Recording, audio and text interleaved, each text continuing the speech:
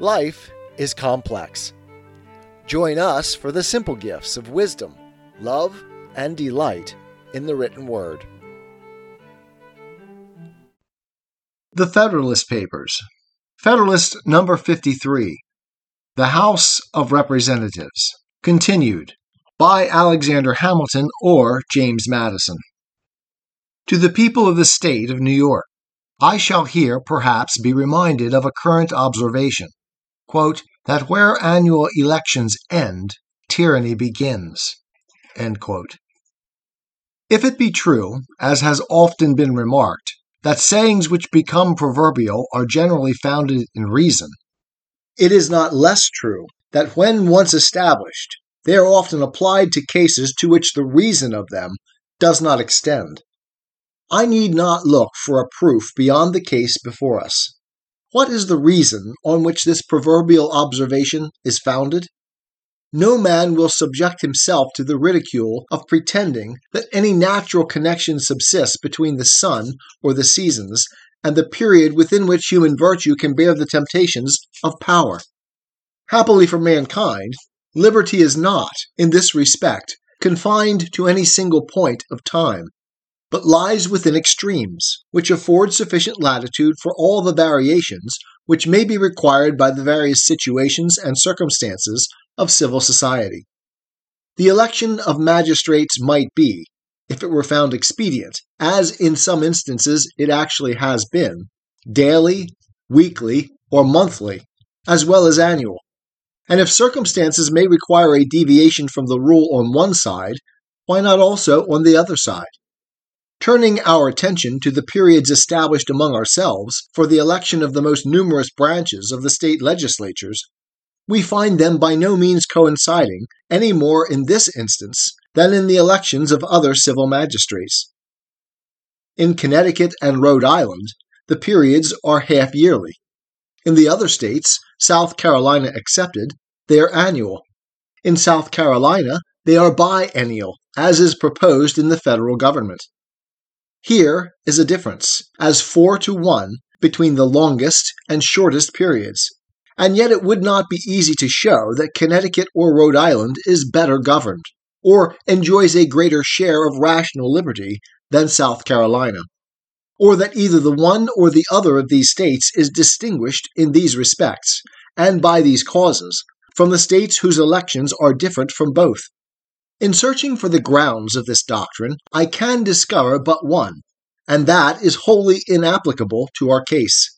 The important distinction so well understood in America between a constitution established by the people and unalterable by the government, and a law established by the government and alterable by the government, seems to have been little understood and less observed in any other country. Wherever the supreme power of legislation has resided, has been supposed to reside also a full power to change the form of the government. Even in Great Britain, where the principles of political and civil liberty have been most discussed, and where we hear most of the rights of the Constitution, it is maintained that the authority of the Parliament is transcendent and uncontrollable, as well with regard to the Constitution as the ordinary objects of legislative provision. They have, accordingly, in several instances, actually changed by legislative acts some of the most fundamental articles of the government. They have in particular, on several occasions, changed the period of election, and, on the last occasion, not only introduced septennial in place of triennial elections, but by the same act, continued themselves in place 4 years beyond the term for which they were elected by the people. An attention to these dangerous practices has produced a very natural alarm in the votaries of free government, of which frequency of elections is the cornerstone, and has led them to seek for some security to liberty against the danger to which it is exposed. Where no constitution, paramount to the government, either existed or could be obtained, no constitutional security, similar to that established in the United States, was to be attempted. Some other security, therefore, was to be sought for, and what better security would the case admit than that of selecting and appealing to some simple and familiar portion of time as a standard for measuring the danger of innovations, for fixing the national sentiment, and for uniting the patriotic exertions. The most simple and familiar portion of time applicable to the subject was that of a year, and hence the doctrine has been inculcated by a laudable zeal to erect some barrier against the gradual innovations of an unlimited government, that the advance towards tyranny was to be calculated by the distance of departure from the fixed point of annual elections. But what necessity can there be of applying this expedient to a government limited, as the federal government will be, by the authority of a paramount constitution? Or who will pretend that the liberties of the people of America will not be more secure under biennial elections, unalterably fixed by such a constitution, than those of any other nation would be where elections were annual, or even more frequent, but subject to alterations by the ordinary power of the government? The second question stated is, whether biennial elections be necessary or useful. The propriety of answering this question in the affirmative will appear from several very obvious considerations.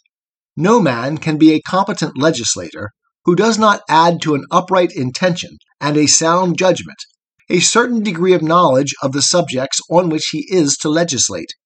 A part of this knowledge may be acquired by means of information which lie within the compass of men in private as well as public stations. Another part can only be obtained, or at least thoroughly attained, by actual experience in the station which requires the use of it.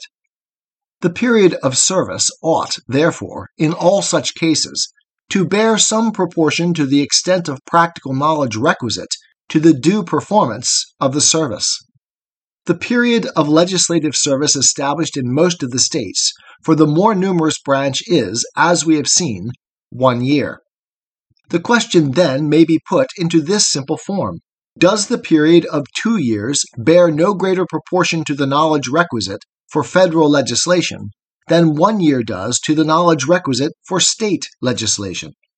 The very statement of the question, in this form, suggests the answer that ought to be given to it. In a single state, the requisite knowledge relates to the existing laws which are uniform throughout the state, and with which all the citizens are more or less conversant, and to the general affairs of the state, which lie within a small compass, are not very diversified, and occupy much of the attention and conversation of every class of people. The great theater of the United States presents a very different scene.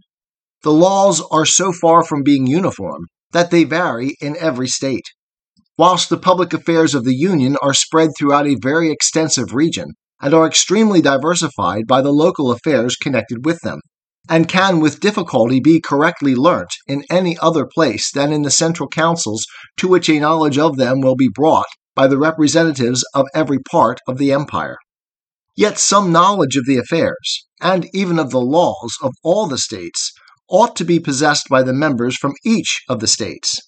How can foreign trade be properly regulated by uniform laws without some acquaintance with the commerce, the ports, the usages, and the regulations of the different states? How can the trade between the different states be duly regulated without some knowledge of their relative situations in these and other respects? How can taxes be judiciously imposed and effectually collected if they be not accommodated to the different laws and local circumstances relating to these objects in the different states? How can uniform regulations for the militia be duly provided without a similar knowledge of many internal circumstances by which the states are distinguished from each other? These are the principal objects of federal legislation, and suggest most forcibly the extensive information which the representatives ought to acquire. The other interior objects will require a proportional degree of information with regard to them. It is true that all these difficulties will, by degrees, be very much diminished. The most laborious task will be the proper inauguration of the government and the primeval formation of a federal code. Improvements on the first drafts will every year become both easier and fewer. Past transactions of the government will be a ready and accurate source of information to new members.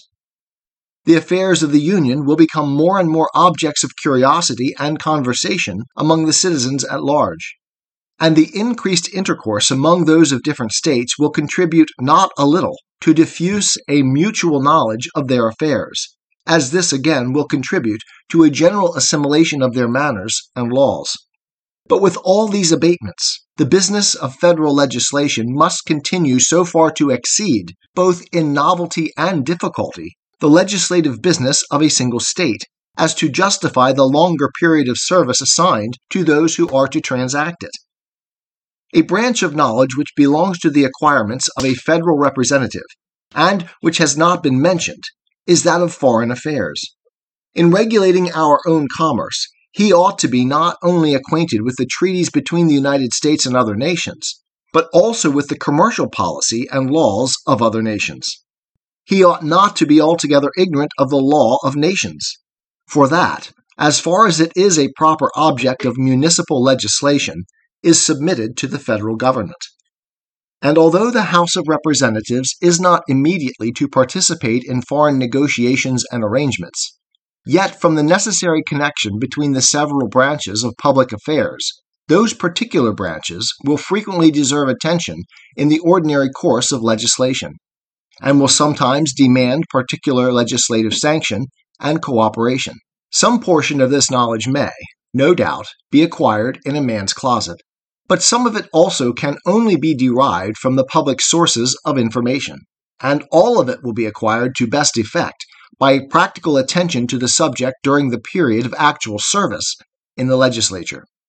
There are other considerations of less importance, perhaps, but which are not unworthy of notice. The distance which many of the representatives will be obliged to travel, and the arrangements rendered necessary by that circumstance, might be much more serious objections with fit men to this service, if limited to a single year, than if extended to 2 years. No argument can be drawn on this subject from the case of the delegates to the existing Congress. They are elected annually, it is true, but their re-election is considered by the legislative assemblies almost as a matter of course. The election of the representatives by the people would not be governed by the same principle. A few of the members, as happens in all such assemblies, will possess superior talents, will, by frequent re-elections, become members of long standing, will be thoroughly masters of the public business, and perhaps not unwilling to avail themselves of those advantages.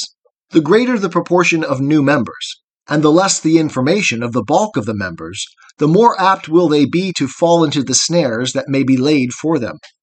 This remark is no less applicable to the relation which will subsist between the House of Representatives and the Senate. It is an inconvenience mingled with the advantages of our frequent elections even in single states, where they are large, and hold but one legislative session in a year, that spurious elections cannot be investigated and annulled in time for the decision to have its due effect. If a return can be obtained, no matter by what unlawful means, the irregular member, who takes his seat of course, is sure of holding it a sufficient time to answer his purposes. Hence, a very pernicious encouragement is given to the use of unlawful means for obtaining irregular returns. Were elections for the federal legislature to be annual, this practice might become a very serious abuse, particularly in the more distant states. Each house is, as it necessarily must be, the judge of the elections, qualifications, and returns of its members, and whatever improvements may be suggested by experience for simplifying and accelerating the process in disputed cases, so great a portion of a year would unavoidably elapse before an illegitimate member could be dispossessed of his seat, that the prospect of such an event would be little check to unfair and illicit means of obtaining a seat. All these considerations taken together warrant us in affirming that biennial elections will be as useful to the affairs of the public as we have seen that they will be safe to the liberty of the people. Publius. 'Tis the gift to be simple, 'tis the gift to be free, 'tis the gift to come down where we ought to be, and when we find ourselves in the place just right, 'twill be in the valley of love and delight. When true simplicity is gained, to bow and to bend we will not be ashamed. To turn will be our delight, till by turning, we come round right.